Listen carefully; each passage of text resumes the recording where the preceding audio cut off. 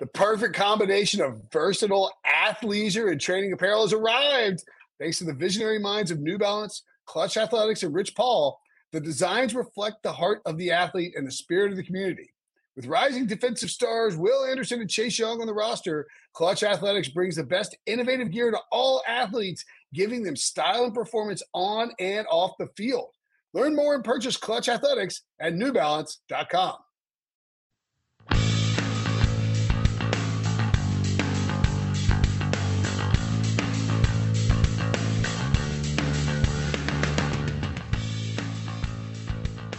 Welcome to the First Cut Podcast. I'm Rick Gaiman, and the world of sport has a crossover this week. Golfing legends Tiger Woods and Phil Mickelson will be partnered up with Tom Brady and Peyton Manning. So we're going to do a crossover. Let's bring in my crossover counterpart from the Pick Six Pod, senior NFL writer for CBS Sports. It's Will Brinson. What up, Will? What's going on, guys? Thrilled to be joining you. It is, we are, social distancing is very important right now. And there's no sport better for social distancing than golf. Really, you get exercise, you get outside, you play. I'm just trying to repeat the things I've been trying to tell my wife over and over again each day as she denies my freedom to go play 4 hours of golf. I love it. Yeah. Well, we're five wide. So let me bring in the rest of the crew here. The First Cut team on the horn. We've got Mark Immelman, CBS golf analyst. He walks inside the ropes. Mark, how concerned are you now that Tom Brady is in the same division as your beloved Atlanta Falcons? You know what? I'm trying to avoid that as much as I can. Last night, I think I slept about 3 hours because I still have that icy blue glare. I can see it like it was yesterday in that Super Bowl a few years ago when the Falcons were up in a big way, and all of a sudden things changed when Brady just decided, okay, it's time to play some football. So there have been happier events in sport for me. I'll be honest. Will, do you want to put Mark out of his misery right now and just tell him that these Falcons are going to be 6-10 and not to get his hopes up here? No, that seems like a ridiculous. Thank you, Will. Just drop the elbow on him. In May, everybody could be 16-0. I did notice, like the that meme that was going around. It's like my plan and then 2020 : I mean, somebody like Sports Center or somebody did the like the Falcons scoring a touchdown in the Super Bowl and then Tom Brady hoisting the trophy. It's like, what? Talk about an unnecessary offseason drive-by of the Atlanta Falcons. Like, you couldn't have picked any other sporting moment. Jeez. Yeah, the punching bag is always there. All right, let's bring in Greg Ducharme. You might know him from Course Record with Michael Breed, and he is our resident medalist expert. So we're going to dive deep into the course. What's up, Greg? Last time we had Will on, we were deep in the middle of the of quarantine, and we got so far down the road. We were playing video games, live calling them, and talking about spreadsheet golf. So I feel like we're coming out of hibernation a little bit. I feel like things are kind of looking in the right direction, and this time, happy to be talking about live golf, even if there's a couple quarterbacks involved. My virtual putting hadn't gotten any better, by the way. I like four-jacked one at Congressional earlier this morning. I love it. All right. And finally, Kyle Porter, who you may know, golf writer on CBS Sports. You might know him from just getting top roped by Gary Player on Twitter 35 minutes ago. Hey, Kyle, how's it going over there? Yeah, speaking of crossover, I think Mr. Player just tried to cross me over on Twitter. I put out what I thought was just an innocuous stat. I was talking about the 40-win 5 major club on the PGA Tour. I was doing some Phil research today in light of what's coming up on Sunday. And the names on there are incredible. It's Tiger, Jack Nicklaus, Ben Hogan. Obviously, Mr. Gary Player is not on there. And he was not pleased with my statistics. So he maybe we should invite him on for some trivia in the future. See how he does in our trivia game.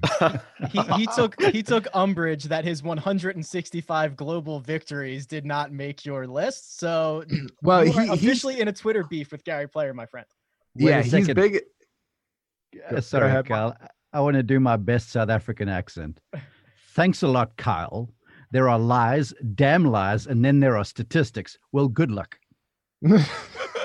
The good luck is hilarious. But no, I think the thanks a lot, Kyle is like the best part. Yeah. It's like, cool, Karen.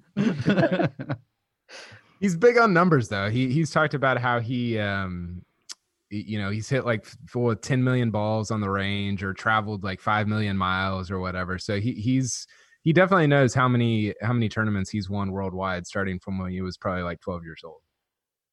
It's craziness. So we'll check on you a little bit later, see if you're still upright after all of that. But let's jump into this, gentlemen. We're getting live golf. As mentioned, we are coming out of this quarantine. Golf is returning. Tiger and Peyton Manning taking on Tom Brady and Phil Mickelson this weekend. Here's something actually from Debo of the Pick Six pod, because this is a really good starting point. We'll start with you, Will. What is it like having a foe?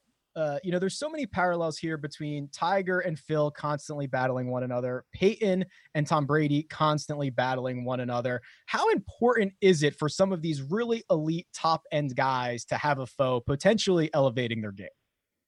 Well, I mean, yeah, it's massive. I would say that, it's like in a sort of an ironic twist that, the pairings here, Phil and Brady, like I think Tiger is the Tom Brady. I mean, I guess everybody thinks that because, championship, like, all the titles. And Peyton would be the Phil. Plus they're like big, goofy looking like white dudes, and I think that I think it is important. Like part of Phil's legacy and part of Peyton Manning's legacy, they're listed as like one of the greatest golfers of all time. I think there's some debate about whether Phil's top 10 or not. To me, I think he's easily there. But I mean, like, I understand the debate and the battles that sort of ensue. But like when you talk about, you can't talk about Phil without talking about Tiger. And I think that elevates his stature a bit. Like you can't talk about Peyton without also talking about Tom Brady and all the legendary Colts and Patriots battles. And while it probably cost him some championships, he won enough. And it like, that Phil, whatever Phil did, whatever Peyton Manning did, like they did it arguably while the greatest of ever to do it in their sport was in their prime. So like you can look at it almost in a way that like those victories are even worth even more than an actual, normal major, because you're doing it in the time of Tiger. That's really interesting. And I mean, the parallels are so clear here. And Kyle, we've talked about this quite a bit, where it's like, Phil kind of just played second fiddle to Tiger for so long and had so many and there's probably so many tournaments he didn't win because of it. Peyton probably sitting there thinking the same thing, right? All of these AFC championship games I couldn't get through because Mr. Tom Brady was sitting on the other side of the field. Like this is a very easy parallel to make. Yeah, it really is. I want to go back real quick to what Will said about you think Phil's easily top 10 all time? I mean, I sort of said that off the cuff, so maybe. Is Gary Player in there, Carl? Well, all joking aside, I actually wrote about that today. I wrote about how I also think Phil is a top 10 player of all time, but he like 9th or 10th on the list. But I think you make the argument that he's outside of it. So we're talking like obviously Tiger, Jack, Arnie. I mean, who else are the slam dunk? Like you can't leave him out. Like when you do quarterbacks, it's like Tom Brady. Actually, quarterbacks I guess is tough too. I mean, like who do you have obviously ahead of Phil?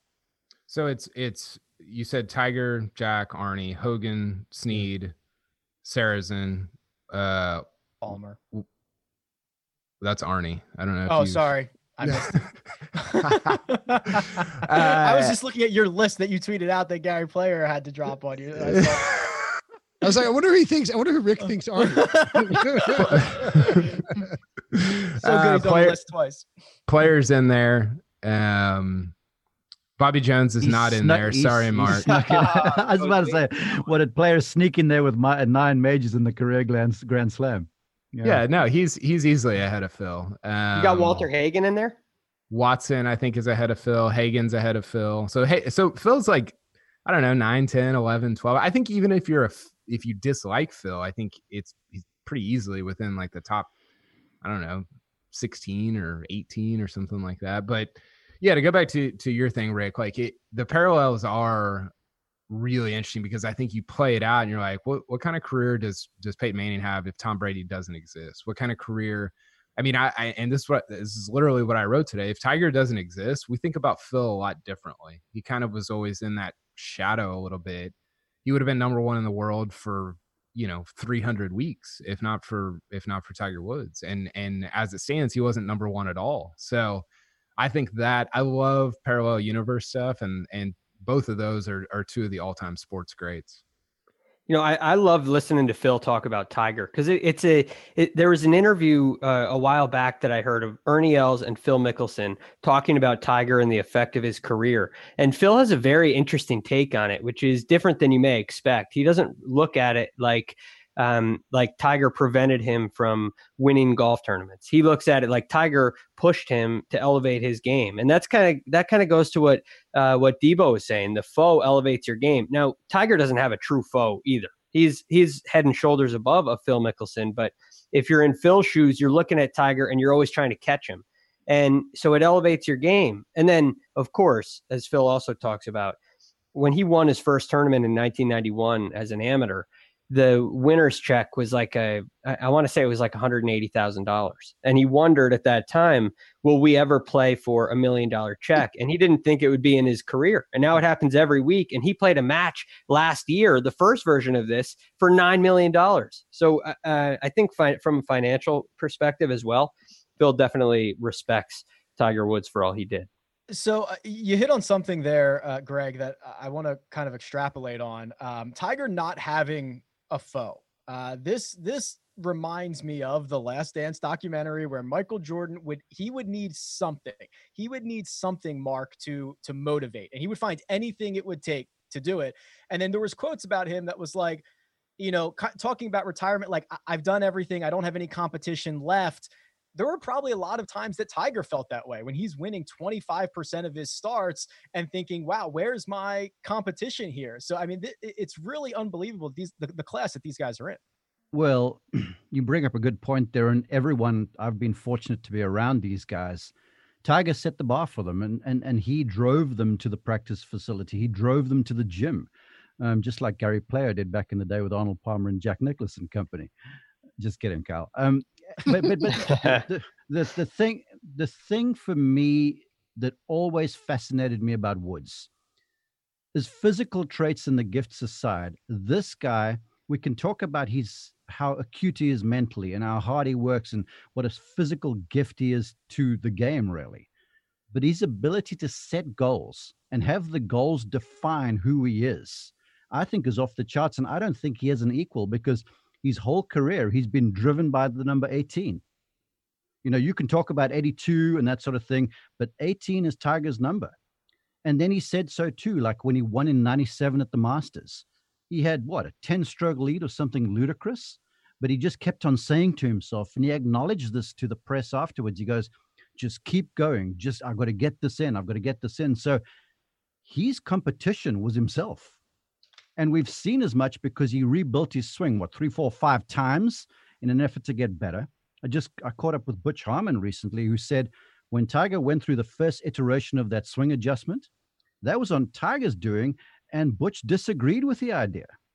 But he was like, Tiger just wanted to be better and eliminate weakness, and so he was his own competitor. And so I think whether he was whipping folks and beating them by 10, or the major count was off the charts compared to them, he wasn't competing with them. He was competing with himself and the goals he had set. Golf's so different too, because, Michael Jordan had to build up a mental approach to play, he had to figure out how to beat the Pistons. Like there was, like Mark is saying, and Tiger, you're playing somewhere different each week. At any given moment, your chief opponent in golf might not be on the same hole as you. Because somebody storms up from behind, et cetera, et cetera. And so it's almost a different mental preparation in terms of finding a true, enemy or a true opponent, as it were. But I mean, I think Phil is the obvious foil, if maybe that's the word we're looking for. In the game of golf, as you mentioned, you alluded to this, Tiger's number being 18. It's kind of like the foe that Tiger's chasing is a ghost in Jack Nicklaus. He's not playing anymore. Do you think, Will, in any other sports, maybe it's Michael Jordan chasing a record, or maybe it's a quarterback in football. Do you think there are any other examples of an athlete chasing history and not really having a foe live to compete against? Yeah, I mean, even like with Tom Brady, Tom Brady's chasing Joe Montana, so to speak, and he caught him. Yeah, but now Montana is like just looking around, like, where did Tom Brady go? Brady's so far gone. It's not even funny. I mean, like, the discussion is over. I think in that sense, maybe, but you still have to focus on the opponent. Whether it's the Falcons or the Eagle, or, whoever it is, like, you still have to focus on the opponent at hand on a week-to-week basis. I think Bill Belichick's done such a good job of, staying in the moment and focusing week to week that Tom Brady probably didn't worry about that. I mean, maybe you could say LeBron James and Michael Jordan, and that's foisted on him by, the Twitterati and everything, more so than maybe even the legacy. Yeah, I think that's probably the best current example. LeBron trying to chase down Michael's 6 rings feels close. All right, let's look at the format of this match. So Tiger Woods and Peyton Manning, they're teaming up. It'll be Phil Mickelson and Tom Brady. They're playing 18 holes, Kyle. Now the front 9 will be best ball, with the back 9 being modified alternate shot. So explain what that is going to look like. Yeah, so best ball in the front, it's going to be everybody playing their own ball, and you take the best score from your team and pit it against the other team. Now, what I don't know is, are they doing handicap at all? Like, are they handicapping Brady and? Yes, they are. Each player is getting 3 strokes, 1 in a par 3 that'll be designated by the rules officials, 1 in a par 4, and 1 in a par 5.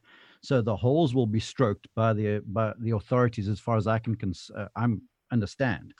And then from there, so in that situation, each one, Brady and Peyton, will be playing basically even, and they get a stroke on the 3, the 4, and the 5. So yeah, the front 9 is going to be pretty straightforward. It's what we see in Ryder Cups and President's Cup. You take the best score from the team. So if Tiger goes out and makes a 3 on a par 4 and Peyton Manning makes a 6, you're obviously taking the 3 and pitting it up against whatever the best score from the Phil and Brady team is. Now, I think the interesting part about the front 9 is the 5th hole, I believe, is a 1 club hole. So it's the 1 club challenge. So you have to you got to pick a club at the start. I think it's a par 4. Greg can probably.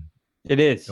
Elaborate on that. It's one of the shorter, depending on what tees you play, it's one of the shorter par 4s on the 404 from the tips. Not that I did any research on this course. I would take driver. A little dog leg left. Driver here. Yes.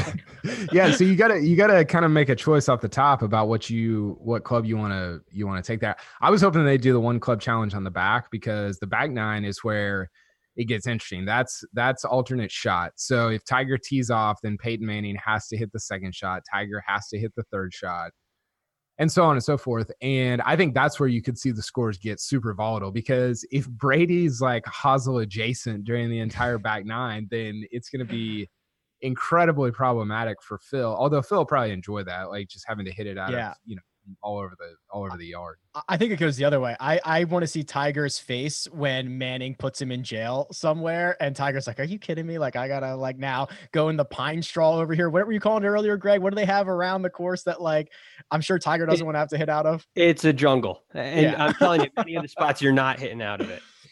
Can you bet? Have you seen this, Will? Can you bet on whether Phil or Well, you go to me for this. Well, no. Can you bet on whether Phil or Peyton will make a Deflategate joke? Ooh, that would be spicy. Can you, Rick? You can? Yes, you can bet if the word deflate will appear in the broadcast. Well, I guess Brady's on Phil's team, so that'll be interesting. This is so key that Tom Brady moved teams before this happened, because Patriots Tom Brady would not be willing to cut loose. I mean, I don't know if you guys listened to that whole Howard Stern interview with Tom Brady. He said the F word 42 times. It's like, what? Like, it sounds almost awkward. It's like, stop cussing. You're like over swearing at this point. And I would anticipate that Tom Brady will be a little more loosey-goosey and willing to fire back. So yes, I think that sort of escalating smack talk could lead to some deflate stuff. So I have the odds right here. No one says the word deflate is the small favorite, -175. Yes, the word deflate will be mentioned, +135. Will, we've kind of been saying we think that Peyton will play kind of de facto host here. Yes. Very, very nice guy. He'll keep the conversation going. There'll be a little quips, but in the same way that Phil doesn't really have a trump card in terms of trash talk over Tiger Woods, Peyton doesn't really have the trump card of trash talk over Tom Brady. Yeah, I mean, I don't think that it's going to be like straight up like, "Yo, we killed you in 06, dude." Like, I mean, I got 2 Super Bowl. I guess Phil did bring out like what did he do during that video? Like Tiger's like was keeping himself warm with the most recent green jacket. I think it will probably veer more towards. See, that's why I think deflate makes sense, because you could sort of sneak in these little barbs. And without like having to just like go straight up like list our Wikipedia accomplishments or something like that. Yeah. That's funny. To round this out. So it is this Sunday, TNT and Bleacher Report, 3:00 Eastern time. Mark, your brother Trevor's on the call along with Amanda Balionis. Are they doing that remotely? What's the deal? Honestly, I'm not sure. I know I got a message from Trevor yesterday saying he had to have the COVID-19 test. And he said what he's heard is right. The nasal swab does go to your brain and then take a left. He had to get the nasal swab? He had to get the nasal swab. So I'm guessing he's on site, although Trevor does live in Orlando, and last week's remote was from the Golf Channel studio. So unsure right now. I'm sure I'll find out more over the next few days. But I think Amanda might be doing interviews from remote as well. I don't know how the whole thing works.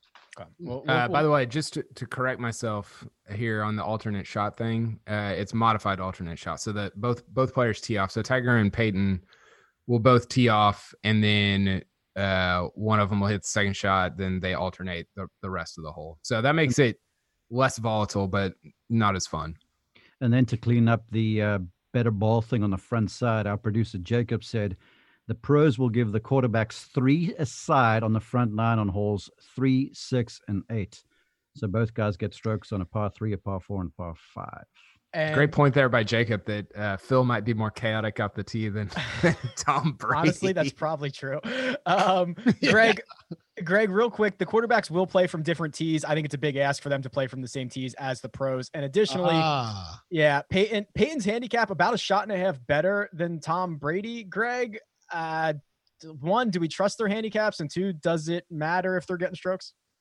I don't think I think those handicaps are close enough to be similar. Now, you don't know too much about how much they've been playing. You don't know the state of their game, but for somebody to be an 8 handicap or somebody to be a 6 handicap, it could be a factor of the golf course you play. It's factored in technically, but if you play a golf course that you don't necessarily like a lot, your scores tend to get a little bit higher. It's very close, bottom line, and I don't see it being a huge advantage for Peyton Manning to be 2 strokes better on his handicap index than Tom Brady. So I think they're very comparable players, and I think it's fair. I definitely trust Tom Brady regarding anything related to numbers and not like just telling the truth on what's going on there. Okay, perfect segue. This is a professional podcast. So, Will, there is there is an old tweet being recirculated right now from our buddy Luke Kerr-Dineen, basically showing Tom Brady might be a little bit of a sandbagger with his handicap. He posts a 106 out of nowhere on a pretty easy course. As we know, Will, Tom Brady, his moral compass, it points true north. He would never get involved in any scandal, right? We can trust this? Yeah, I mean, certainly you wouldn't, handicap gate is what, or USGA, US, I don't know. Gate. US Gate. Yeah, US Gate. Yeah, that's right. It is weird. Like I'm not here's the thing. So the tweet in question is, it's like 84, 89, 82. I mean, all these scores in the 80s. Then he throws up a 95 in March of 2019 and follows it up with a 106. Yeah. Like, I don't think that Tom Brady would be willing to put a 106 in the system. Like, I don't think so. Like, I don't like, he's just like, he's not like, why would he put that on the record to get himself an extra stroke? Like, I always think it has to be true because he knows it's out there. So, I mean, do we think he's sandbagging? I don't know. I don't know if I buy that he's sandbagging to get extra strokes because this is embarrassing. You shot a 106? Like, come on, dude. That's bad. Yeah, that's the TB12 brand to drop. Yeah. Out there. I'm trying to think, like, what was he doing in March of 2019? I mean, a 90, where was he? Because was he injured? I mean, 95 and 106 is like a total aberration for him. 106 is like you're playing the tips at Oakmont the day after the US. That's actually what I shot, playing the tips at Oakmont the day after the US. Look at that sick, humble brag. I know. Yeah. I did not mean for it to go there, but it just happened. I bet Gary Player never won at Oakmont. Were you playing in the wind and the snow too for 106? No. Was Brady playing in the wind and the snow? I don't know. I mean, look, as far as I'm concerned, I watched the guy from afar and I watched the golf swing and research to this, and he looks pretty silky. I mean, he's had some quality shots, so it remains to be seen. Maybe there's a weakness on the greens. I don't know. All right. Well, let's talk about those greens. Let's talk about this course, Greg. For the listening audience that does not know, you worked there, 3 years, right? Yep, that's right. Okay, so you are intimately knowledgeable about this course. For us, laymen, describe what these guys are getting themselves into, because this is no easy trek. It's a big golf course, and it's definitely one of the more difficult golf courses I ever played, especially the first time seeing it. As you get to know it a little bit, there's a little more room out there, but just kind of some general points. The fairways are wide, but the penalty for miss is severe. So if you miss a fairway, like we were referencing Phil hitting recovery shots, there'll be opportunities for recovery shots around the greens, but there's some pretty thick natural vegetation, I guess you could call it, on the sides of these fairways. There's no rough on the golf course. So you're talking fairway to a sand cart path, which if your ball's on the cart path, you're going to play it. And then there's basically palmetto bushes right off the side of that, water on some holes, things like that. So the fairways, while you should be able to hit them, the wind makes them a little bit narrower. And also, if you miss them, the penalty is severe. So that's first and foremost. Second, real quick, this is Tiger's home course, Greg, right? And they have these Tiger tees that they've put in. That's right, which leads perfectly, as you said, professional podcast, leads perfectly right into my next point, which is the length. It is definitely a long golf course. From these Tiger tees, it's close to 7,600 yards at sea level. That plays very long. And the first hole, which by design is a 400-yard hole, pretty straight away, pretty easy start to the round, as Pete Dye typically does in his golf courses. But when Bobby Weed came in and did the redesign, they added a Tiger tee on the other side of the swamp, close to the clubhouse. And that hole is now 499 yards with a 275-yard force carry. It's all over a swamp, and it is extremely daunting. For Tiger and Phil, probably not a big deal, but it just makes that hole a lot longer. It's definitely something that they can carry. If it gets into the wind, it could get a little bit dicey, but I don't see it being a problem. But it's something to watch for, and it's very interesting. So definitely a lot of hazards, and the greens are firm and fast. And that would be my last point. So when you get out of position on these wide fairways, you need to put your ball into position. When you get out of position, it's going to be hard to get the ball close to the flag, because they are firm and fast. Even if it rains, they'll still, they drain really well. They'll still be firm. Greg, you referenced the South Florida winds. The way the golf course routes, is there like a prevailing wind really, or is it different winds? It's a great question. There's generally two different winds that you'll see. You'll see a north wind, which is generally a little bit colder. To me, it's a more challenging wind. You get 18 is downwind if you get there, but that would be the one kind of place where it's an advantage. On 17 and 18, you're coming home downwind. But when the wind is out of the north, it's usually heavier, and it's usually much colder. A south wind is typically lighter in its miles per hour. You'll typically get less wind coming out of the south, and it will be warmer. If you get a south wind, it's definitely favorable, although some holes play harder. It's not a huge difference. It may be about a half a shot difference or so, I would say, if the mile per hour is close to the same. One I'm very interested to see this course bite back a little bit, and then when you get a couple of amateurs out there who are single digit handicappers, how much it can really hurt them. Kyle, we'll end with this before we start talking a few picks and props here. There was a little report out there that Phil Mickelson has been playing 36 holes a day in preparation for this. No offense to our 49-year-olds out there. Phil Mickelson is 49 years old. I'm not sure playing 36 holes a day is the best bet here. Was he prepping for that sectional to get in the U.S. Open? Because he's not in. Ouch.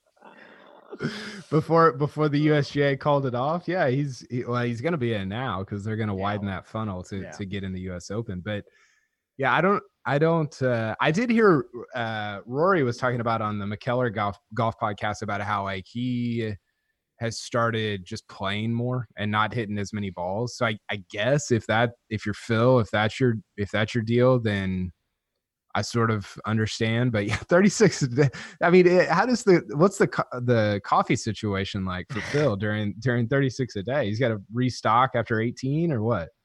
He's got a big thermos. And then to go full circle on this, the whole playing thing, that's what we heard Jordan Spieth say when he came out. I mean, he was like, I don't even hit balls on the range. I just play golf.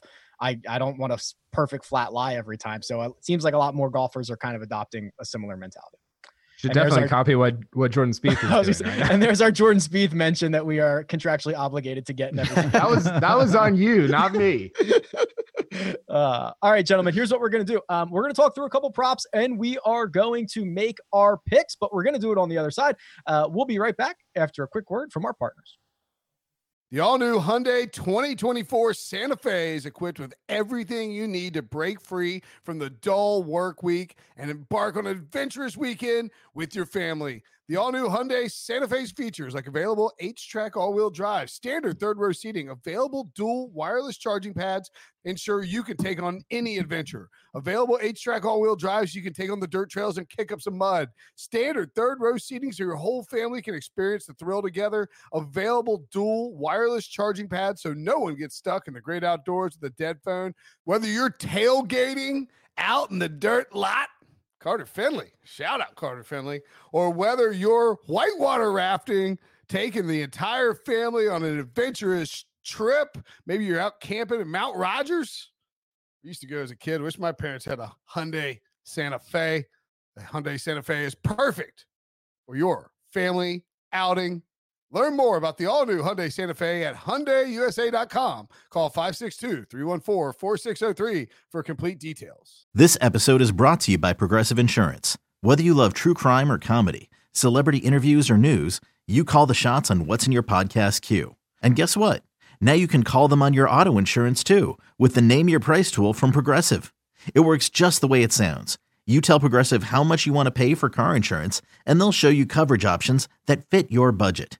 Get your quote today at Progressive.com to join the over 28 million drivers who trust Progressive. Progressive Casualty Insurance Company and Affiliates. Price and coverage match limited by state law. And we're back. All right. It's time. We are getting on the record for a couple of fun props, and then we will pick who wins the whole enchilada. That's actually in the outline. It says the whole enchilada. But we're going to start with this. Hole one winner, Greg. You and I talked a lot about this for TaylorMade Driving Relief. Trying to pick the winner of a hole seems like a pretty big crapshoot on any of them. Phil and Tom Brady getting pretty significant odds here, plus 325. Tiger and Peyton plus 250, and a tie is actually the favorite, Greg.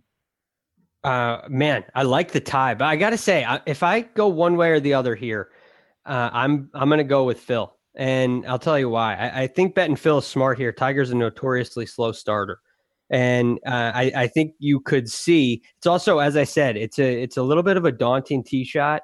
And I'm not sure it's a great tee shot for Tiger. So I'm definitely interested to see. I think for Phil's little fade, his left-handed fade, I think the hole's going to set up perfectly. I like Phil on number one. Will Brinson.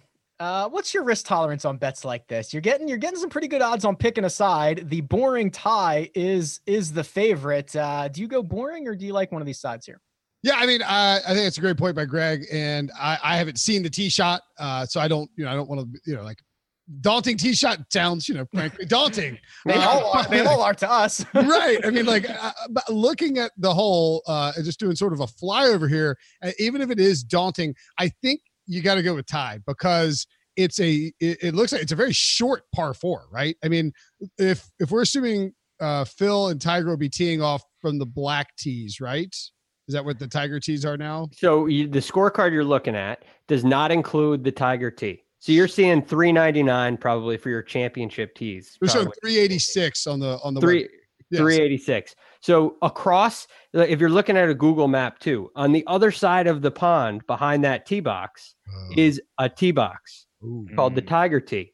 So I'm wondering, I'm not sure where they're going to play. I imagine Tiger and Phil are going to be playing from there. If they're on the other side of the hole, if they're on the other side, it's a birdie hole. Very easy hole, just from that tee box way back there, which isn't going to be on a scorecard. It's a little tricky. So that's sort of my theory is that I think that because these guys all 4 guys are very good athletes, I would anticipate that you are going to have minimum 3 birdie putts. Like, I would be very surprised if we don't get this is not an easy hole, obviously, but like if you hit a decent drive, you've got a pretty short iron into the green to give yourself a birdie look. So I think you come away with a push there. And I would also guess that minus 135 is probably a little bit of value because nobody wants to take it. Like, you want to pick it, you know what I mean? You want to pick a side. And so you can probably get a little bit of value there at minus 135. I don't mind that. I don't mind laying that at all. So we're still talking about the hole 1 winner, right? Oh yeah, baby. Yeah. So here's the difference. Kyle was like going back and looking. There's my Oakmont scorecard. Yeah. What'd you shoot on the first hole at Oakmont? I was just I made speaking of daunting tee shots, the last time I was in Augusta. Yeah. I was just checking to see if any career slam winners had come at me on social media. So here's the deal. So Tiger and Phil are both going to miss the first fairway. The difference is that Phil knows he's going to miss the first fairway, so he'll be better prepared for the recovery. So I love the Phil Brady on hole 1. Well, you guys remember me last year or whenever it was that Phil, I've lost track of time here during the COVID-19 lockdown, but there at Kapalua, I talked about a 3-way playoff and it happened. Yes. You know what? I love Greg's take and what Will has to say, and you're all making a lot of sense here. But judging by last week, the way the guys came out, wasn't flat, but it was sort of nervy in a funny sort of a way. And people were just sparring, kind of trading punches a little bit. And then it got a bit frisky later in the day. So I feel like the first hole is tied. I'll take that bet because it's going to take a little while for the guys to really find their groove because it's all new. It's like, I don't know, are there caddies in this thing like like last week? Because everyone's trying to figure out the rules of engagement and such. So I'm going for the tie. I really like the take of the boring tie has the built-in value. Will it's like betting betting the under in a game because everybody wants to bet the over and see 100 points be scored. Like I like the tie. I mean, you're taking 4 guys with no strokes of fairly equal skill set, and when you factor in the tee box difference for the non-pros, and you're basically saying, all right, we just need like 2 guys to finish with the same score. I think it's pretty likely. Yeah. All right. Here's where we start to separate ourselves a little bit. Leader after 9 holes. Greg, this is where the favorites start to extend a little bit. Tiger and Peyton minus 115. Phil and Brady plus 188. We saw last week Rory and Wolfie, they were the dogs and they made the turn in the lead. Is that right? Do I remember that correctly? No, they turned trailing because Wolf and Ricky birdied 9, but they were losing in skins. See, the thing, it's a completely different format here because you're talking about match play versus skins game. So in a match play format here, I think a favorite has a greater chance of actually winning. There's more of a reason to have these odds. The volatility is a little bit lower. So I like Tiger on his home course playing his own ball on the front 9. I think that's a slam dunk. Will Brinston, this is where we start to learn who you might be favoring in this match. After 9 holes, who you got? Well, I mean, this is what I would have told you last week too, and it almost would have paid off. But that, when you're talking about, again, golfers are fairly equal skill set. You know, we're not saying Phil's better than Tiger, and Phil's been playing like crap for, you know, several months now at this point. But like, you know, Tiger has Tiger's old, bad back, etc. I'll take the plus money on this, just because I think, you know, there's a component of the unknown with Peyton and Brady out there. And I think this is the sort of thing that Phil will get up for and be ready to play for. And so I will take any plus money here that I can get. Mark, I tend to agree with that. I also think in match play, Phil's style lends really well to match play. You roll a couple putts in. If he's chipping at it with no risk of, if he blows it 10 feet by, who cares? I brought this up last week. Greg told me I was an idiot. So I'm going to try again here with you, Mark. I think that style, I think that style is better for match play. Yeah. Well, when you're playing 4 balls effectively, you know, if everything's going right and no one really doesn't show up with their game, you're having 2 opportunities on most holes. So it becomes a bit of a putting and short game contest. So with that being said, even though the medalist is Tiger's home place and that short game is off the charts, I think I'm inclined to want to go with Phil right now. Phil and Brady. I'm intrigued, and this is not the Falcons fan in me. I'm intrigued to see how Brady comes out for this thing. Because the one thing about this guy, he has a sense for get up for the moment. He's got that sense of timing. And I think there's a lot to be proved here. And, you know, whereas Tiger is on the other side of Phil's equation, Brady, I think, would like to drop the hammer on Peyton one more time. And what better to do it to Peyton and Tiger? So I feel like both Phil, who you say is up for it, I agree. I'm going to go with the dogs on the front side. All right, Kyle Porter, let us know. Yeah, I'm in agreement. I like Phil and Brady on the front. I don't totally know what I'm getting out of Tiger, right? Like last time we saw him at Riviera, he shot 79 or 78, something like that, and he hasn't played since then. Like I don't know. I don't know what I'm getting. So I'll go Phil Brady on the front. His simulator room is cool though. It's phenomenal. That putting green. Everything is cool. Come on. That's true. That's true. It goes without saying. All right, I'm going to blow through this one really quickly. Does anyone out there think there's going to be a hole-in-one? If so, you get plus 6,600, 66 to 1. I will tell you, that's basically the same odds you can get in like a full field for someone to make a hole-in-one. There are 4 guys. 2 of them are not professionals trying to make a hole-in-one. This is not going to happen, and I'm sure it will now that I've said that. I'd rather bet on the Falcons winning the Super Bowl. Might get similar odds. What are their odds to win the Super Bowl right now? Yeah, we go. Well, I mean, but that's actually like a good point. I mean, you know, you look, the Falcons are 60 to 1 to win the Super Bowl. So I mean, you think about it. It's not like you're getting, you know, 280 shot attempts at a hole in one. Like, I mean, I don't have let's see. I mean, how many par 3s are we talking here? 4 par 3s. Yeah. So you're getting 16 shots. Those are horrible odds. It should be like 660 to 1, but like they know it's enticing because it's like, ooh, 66. Like I'll put $10 on that and maybe it'll pay off. Yeah. This is where the public doesn't, like they overvalue or they overrate how easy it is. They're like, oh yeah, Tiger's probably got like 200 holes in one or 500, you know, whatever. Like makes one every day. Yeah. And it's like, and it just doesn't happen. By the way, so just to tie this to my last appearance on this podcast, this is not a humble brag of mine, but so I remember I talked about my grandfather playing. Yes, tell the story. Well. Yes. I was wrong. It was not an albatross. I think I was wrong. It was, but I have the scorecard here. He had an eagle on number 8 at Augusta back on March 29th, 1976. Yeah, look at this scorecard. Wow. Will's grandfather played Augusta. We thought he had an albatross. I thought it was an Albie. Yeah. Okay. So, but now check this out. So, like you talk about hole in ones. So this is a box that I got after he died from his office, and he had meticulous notes for scorecard keeping and all of that. This thick pile of stuff is labeled hole in ones. Oh my God. Jeez, yes. Incredible. There's like 15 scorecards there. Yeah, he had 9, I think 9 hole in ones in his career playing golf. One in every single decade from the 50s to the 2000s. Or, That's yeah, I think that's right. It's something crazy like that. Yeah, it's pretty nuts. He's really good. I didn't pass anything down to me, but he's a good golfer.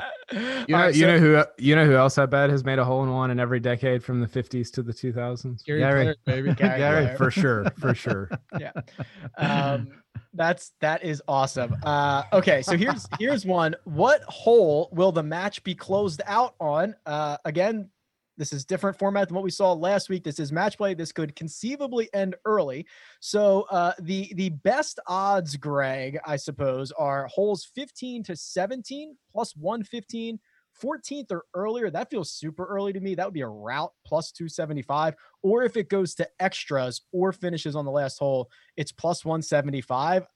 The last time we played this match, obviously one sample size doesn't mean anything. What'd they play, Greg? Like 22 holes because they played that par 3 like 4 times? Yeah. I think you're right. I have a feeling it's going to be close, but I kind of like the 14 to 17. I think that's a nice range. It's got to be really tight for it to come down to 18. 17's a par 5. Man, it's I think 14 to 17 is kind of the money spot. A few years ago, someone showed me some data. It was one of these sort of 15, like a Will Gray sort of stat, where they've studied all the match play through the years for the Ryder Cup and this stuff. And then they pitched this to the sponsors and at a Ryder Cup, for argument's sakes, where do you want your chalet to be? And with all of the research they've done, the 16th hole is kind of the sweet spot. And so I'm going to go with the research over here. I'm going to be Kyle Porter and go with the strokes gained data and go with 16. So I'm in that 15 to 17 range. Thanks a lot, Kyle. Say about stats. Good luck. Good luck, Kyle. Where are you at here, Kyle? I mean, I honestly, you're not getting enough value for 14 and early. That's a route. That would be an absolute route if that happens, and it's not worth plus 275. Wait, so what is the if it's it's just a match play, but the best ball. Right, so like it's not like you get a point if you win the best ball. Like if you win the first 9 holes in best ball, you're up 9-0, right? Right, but you also don't have to like they don't carry over, right? So if you tie the first 6 and you win the 7th, you're only 1 up. You're not 7 up. Right. So it would be a pretty big route to close this out on the 14th or earlier. I also think. Sorry, go ahead. Well, I think last time we saw Phil in a team match play event at the 18 Ryder Cup in Paris, I think he did get closed out on the 14th or earlier. But the GOAT is there to save him. Brady's there to save him. Tiger did too. I tend to think the alternate shot format actually lends itself to a lot of ties too, because both players tee off and then they swap, right, and hit. Yeah, so everybody tees off, and then they decide which one they want to play, and then they alternate from there. I think I could be wrong. I thought in the modified alternate, you played a second shot each, and then you decide from there. Or do they just do it from the tee shot? Kyle, do you know? I don't, but Jacob says just from the tee. Just from the tee shot. Okay. Which makes sense. It would basically just be a scramble if they did it on the second shot too. Right. It's going to lend to the decision-making. To me, it's going to be important. If you have 2 players who hit it in the fairway, and let's say Tiger hits it 25 yards past Peyton Manning, tees included and everything, are you going to take Peyton's ball or are you going to take Tiger's? If you take Tiger's, now Peyton's got to hit it. You take, right, but then who's going to hit the putt? So there's going to be a lot of strategy. It's an interesting point. I'm not sure about the ties. I think there's going to be more volatility in the alternate shot. I do too. There always is more volatility in alternate shot. And I think this green sims format, and that's the golfy nerd term for both guys hit, and then you pick from there and then play alternate from there. Certainly the approach shot is important, but I want to say it's who's hitting the putts. Because when it comes right down to it, and we saw this last week again in the Skins game, Rory could have won a number of holes, but just couldn't convert. And then all of a sudden, when it became a ball striking thing in the playoff, then he came through. So yes, putting your opponent on the green is important, but the last thing you want to do if you're Peyton Manning, for argument's sake, is have someone hit you on the green 15 feet, you drill it by there 6 feet because it's difficult, and you put the pressure back on your professional. So I think the putting coming down that alternate shot deal will be important.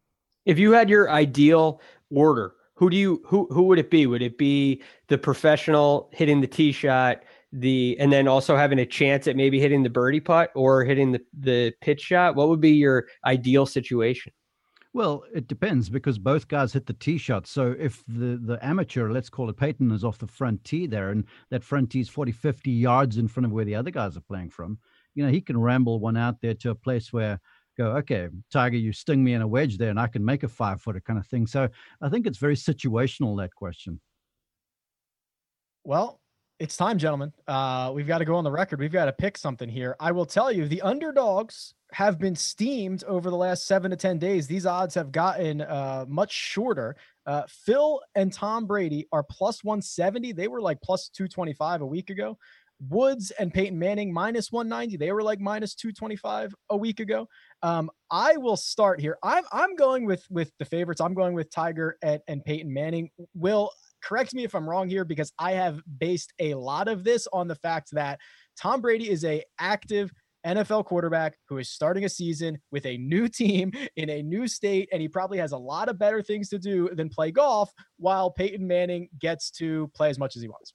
I mean, I think it matters a lot. Like if you think about how you play over as just like a recreational golfer, like, I mean, like I don't play a lot during football season because I have to work. And so I'll typically tend to I sort of have a rhythm about when I play throughout the course of the year. And if I'm Tom Brady, I'm not playing right now. I'm in OTAs right now. I'm not used to it. He's got also I'm a much better golfer when I have nothing going on in my head. I mean, I think everybody is, right? Tom's got, he's got an easy life. Don't get me wrong. Tons of money, a very attractive wife, healthy kids, a fantastic new job, all of that. He's still thinking about I wonder if Mike Evans and I can get on the same page. And I wonder if, how do I crush Bill Belichick's soul, yada, yada, yada. Right. So he's got a lot going on. Peyton's just hanging out playing golf. I think that is a pretty big advantage. I tend minus 185 is a bit much. That's a bit steep to lay the juice, I think. So I would go with the underdog. But the more I think about, I think Peyton is just going to be a much better golfer than Tom Brady. That's my concern. Fingers crossed. Mark Immelman, who's your pick? This is not the Falcons fan in me talking over you, because I did admit that when we talked about this, when the match was announced, and I was like, okay, I'm in the Tiger Peyton group for obvious reasons. But the more I've looked into this and the more I've watched them both play, I'm like, wow, Brady really caught my attention with the swing videos I saw. But then I look at Peyton, and the guy is big, he's burly, and he's got a golf swing that's very repeatable. There's not a lot of frills about it. It's simple, and it doesn't look to me, and I've watched him play some, the ball never gets out of play very much. So for alternate shot, he's the guy you want. You don't want someone on your team who's blowing the thing all over Kingdom Come if you're playing alternate shot with him. So I'm going to go with the favorites on this, but I'm going to say, to go with the first bit of my bet, Brady, Phil will be 1 up after 9, and I think Tiger and them turn the tide on the backside and squeak out the win on 16. Mark has been very good at these very exact predictions over the past couple of months. Greg, I just missed out on the underdogs last week. Am I right to take the favorites this week? I think you are, and I wouldn't make it. It has nothing to do with last week. Again, completely different format. Not just because of the players, but because of the actual format that they're playing. I think Tiger with the home course advantage, and also a part we have not discussed at all, Phil Mickelson won the first match, and Tiger Woods is not going to want to lose to Phil twice. We talk about the trash talking elements, and does Phil have a leg to stand on? Well, right now he's got one leg, and it's, hey, I won the match for $9 million, and I'm 1-0 against you in one-on-one matches like that. Tiger's not going to let that happen again, especially at his home course. And, with Tom Brady, that 106, that 95, this is the kind of golf course, if the conditions are just right, where that kind of number comes out. And I'm not saying that's going to happen. I'm just saying, I think Peyton is probably a little more steady. Course will suit him a little better, and having Tiger as the partner. Hey, so on that handicap thing, it says the difficulty level for that course is a 33.4. What's the comp there? So to put this into perspective, and Greg, correct me if I'm wrong, but in 2015, Golf Digest had this as the second most difficult course in America or something like that. Yeah, there's another figure there. I'm not sure what figure exactly you're looking at there, Will, but there's another figure called slope. Yeah. And this golf course is the max slope. And Rick, you say this golf course, you mean medalist? Medalist, yeah, Okay. hardest. It's the hardest possible slope. I think the only course that they've ranked harder in the country is they may have said the Ocean course at Kiawah. And it may have been in that ranking. Now, look, there's so many factors. Weather's a big factor. If you don't get wind, it's not nearly as hard as in Oakmont. You can just ask Kyle about that. I would get him on Twitter, but I think the weather's going to have a big factor, and if the wind's up, it's going to be brutally challenging, especially for Peyton and Brady. Kyle, you've been our very friendly punching bag for the episode. Take us home with your pick. We appreciate you, bud. I always take the underdog in matches like this. There's just so many different. It's like, even last week, you're like, okay, well, and the point I made was if they play 10,000 holes, for sure, Rory and DJ are going to smoke Ricky and Matthew Wolff. But they're playing 18. It's modified. It's weird. If we're playing 2 holes, theoretically, me and Rick can go beat Tiger and Peyton Manning. So well, maybe 1 hole. Maybe I appreciate that. That was very generous. Thank that's you. That's like saying you're like I'm gonna get some I'll get a game of Serena Williams. Like that's not happening. Like no, but for 1 hole, no. For one, it's like saying for sure. It's like saying Kyle could win a push-up contest with Gary Player. Not gonna happen. I don't. There's you're not getting a hole off of Tiger and Peyton. For sure, we could. No. Yeah, any hole, anywhere in the world, no. But the difference is you're not playing against that person. You're playing against the course. So I understand, but I mean, if I go birdie the first, and Tiger makes par, that's not inconceivable. You could hole out for eagle. I mean, you're right in a sense. It's a little different than playing against Serena at a game, just because there's that luck element, which I have countless stories of getting dramatically upset on hole outs from the fairway or the rough. If I play Serena, not only am I not taking a game I'm not even going to see the ball. I'm not even going to know that we played. Yeah. That's true. I like the idea that you think you're gonna stroll up to the tee box with Tiger Woods standing there and just stripe one down the middle and then throw a dart in from a $140. You're gonna dead shank it to the right and pee your pants out of nervousness. Come on. I'm not saying that it would happen. I'm saying that it theoretically could. Whereas if I'm playing, there's a chance. If I'm playing. I hope you guys have enjoyed just pounding me today. Your voice, you're gonna walk into the tee and your voice is gonna crack. Tiger. If I'm playing 100 holes against Tiger, I have a 0% chance of beating him. But if I'm playing 1 hole, I at least have a sliver of a chance. Fair. If you like what you hear, don't be afraid to give us a download. It's the First Cut Golf Podcast on Apple Podcasts, Spotify, Google Podcasts, or wherever else you could possibly listen to them. I want to thank the team. I want to thank Mark Immelman. He's at Mark_Immelman, both Twitter and Instagram. It's Greg Ducharme at The Real GFT. It's Kyle Porter at Kyle Porter CBS.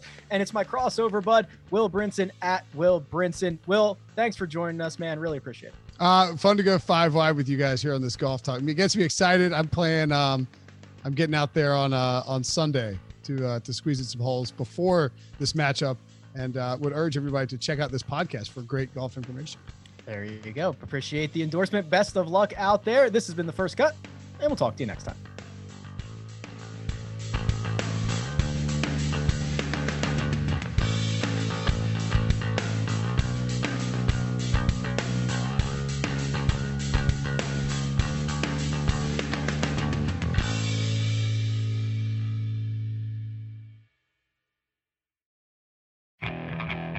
Okay, picture this. It's Friday afternoon when a thought hits you. I can waste another weekend doing the same old whatever, or I can conquer it. I can hop into my all-new Hyundai Santa Fe and hit the road. Any road. The steeper, the better. Because my all-new Santa Fe is available with H-Track all-wheel drive, so I can hit the trail without a worry in the world. Heck, with 3 rows and best-in-class rear cargo space, I can pack the whole family in with all our gear. We've got available dual wireless charging for our phones, so we'll never lose touch with civilization, and we won't lose touch with the primordial power of Mother Earth. So which is it? Waste the weekend or do something a little more epic and conquer it in the all-new Hyundai Santa Fe. Visit HyundaiUSA.com or call 562-314-4603 for more details. Hyundai, there's joy in every journey.